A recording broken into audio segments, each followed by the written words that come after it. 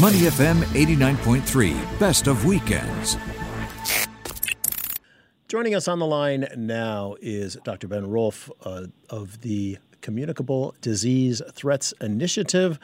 Ben is on the line joining us from Europe right now in Austria. Ben, welcome to the show. Thanks for getting up early for us. Good morning, Glenn. No problem. Ben, what's the latest that we have on the COVID-19 situation across Europe? Is it still as dire as it was a week ago? I would say it's a mixed picture with some good news and bad. So I'm based here in Vienna, Austria, and after 3 weeks of lockdown, we're now seeing cases plateau with just about 400 cases a day, which is great. And the government are due to make a big announcement today about what they're planning to do in terms of the lockdown. So we're anticipating that. Germany, similarly, they've been great with testing. They're now at 6,000 cases a day and looking stable. If you squint, you can potentially see a slowdown. That's not replicated elsewhere. France still growing. The UK, of course, not showing any signs of slowing.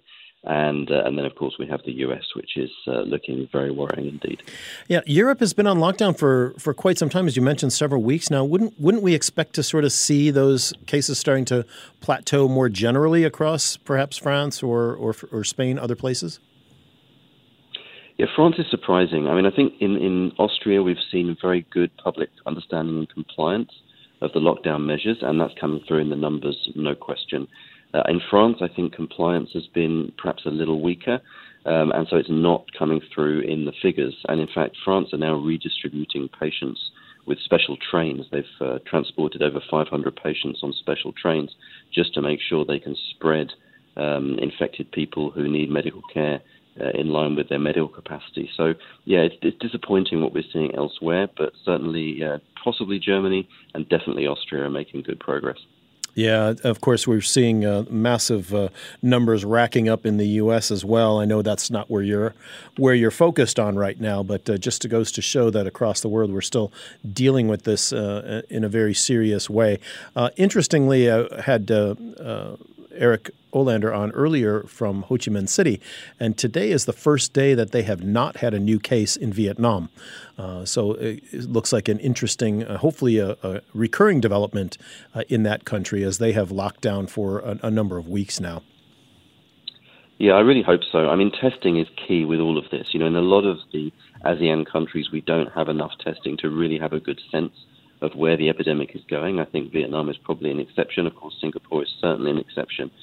But China have been very good with testing. And, you know, the interesting thing we're seeing now is China are really on top of their epidemic. But with the US at 32,000 cases a day now, you know, in the darkest days of the Wuhan crisis, they were looking at 2,000 cases a day. Yeah. And you remember the media hype and all of the mobilization around that. 32,000 cases a day in the United States is frankly petrifying. Yeah, unbelievable. Well, recently, and we're talking with Dr. Ben Rolfe of the Communicable Disease Threats Initiative, you have been looking closely at the emerging COVID-19 research, and you've been doing some commentary and thinking about where all of this is headed. What are some of your broader thoughts about, as you're looking at the political, the economic, the epidemiological elements of this pandemic? Well, I think we're now coming from the kind of initial emergency stage into a point where we're looking forward to where this might go in the medium to long term. And in fact, Harvard Center for Communicable Disease Dynamics just did a nice article in Stat News called Navigating the COVID Pandemic that articulates this very well. But in a nutshell, the two most credible models that look at how this is going to play out in the UK and the US, for example, are really predicting that in a sense we have three scenarios. One is that we let the pandemic run through to herd immunity, and the UK briefly toyed with a version of that idea and realized it was not wise when they looked at the projected mortality. The second is intermittent phases of distancing and then relaxing that when the burden comes up and trying to maintain within what health services can manage. And then the third, in a sense, is the Singapore model, which is really making sure you are fully on top of the epidemic, tracing every contact, and keeping it at very low levels. The challenge with all of this is ultimately the human population are fully susceptible to this virus.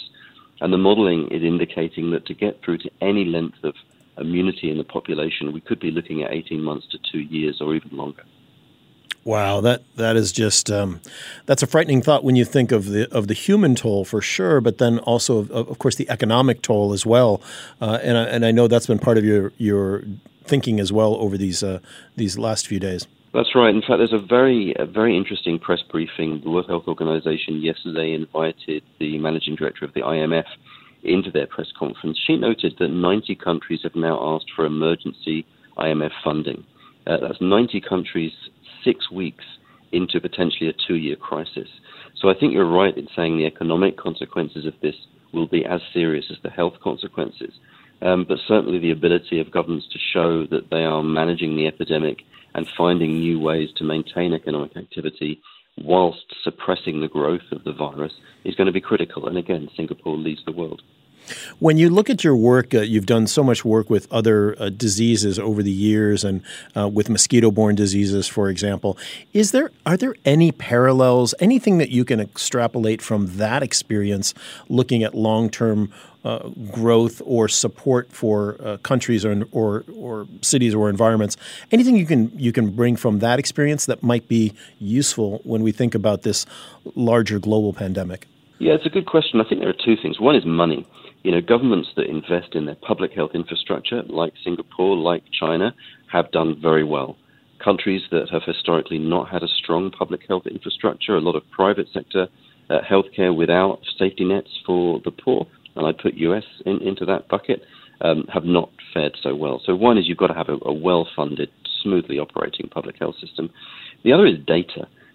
It's critical in this epidemic that we are testing as many cases as possible, and we have a very good sense of where the cases are. You cannot fight a battle if you don't know where the war is. Mm-hmm. And again, Singapore and other countries like Germany have done fantastically. For example, the US and the UK less so. And right now, even though so many countries are really in the midst of battle, as you rightly mentioned, is there anything that they should be looking forward to? Any systems, any things that they can put in place right now that might help as eventually this pandemic tails off? I think we're going to need to increasingly rely on technology. Singapore has a tracing app which they're encouraging people to download. We notice in the US that they've been using data from digital thermometers that are connected to the internet, and they're able to track the number of fever cases across the country, which is providing vital data. I think with technology, we will get much better at this social distancing, and we will find ways to reduce transmission in the population and to identify cases with less disruption than we're seeing now. So I would really be looking at some technological solutions in the medium term to try and reduce the disruption.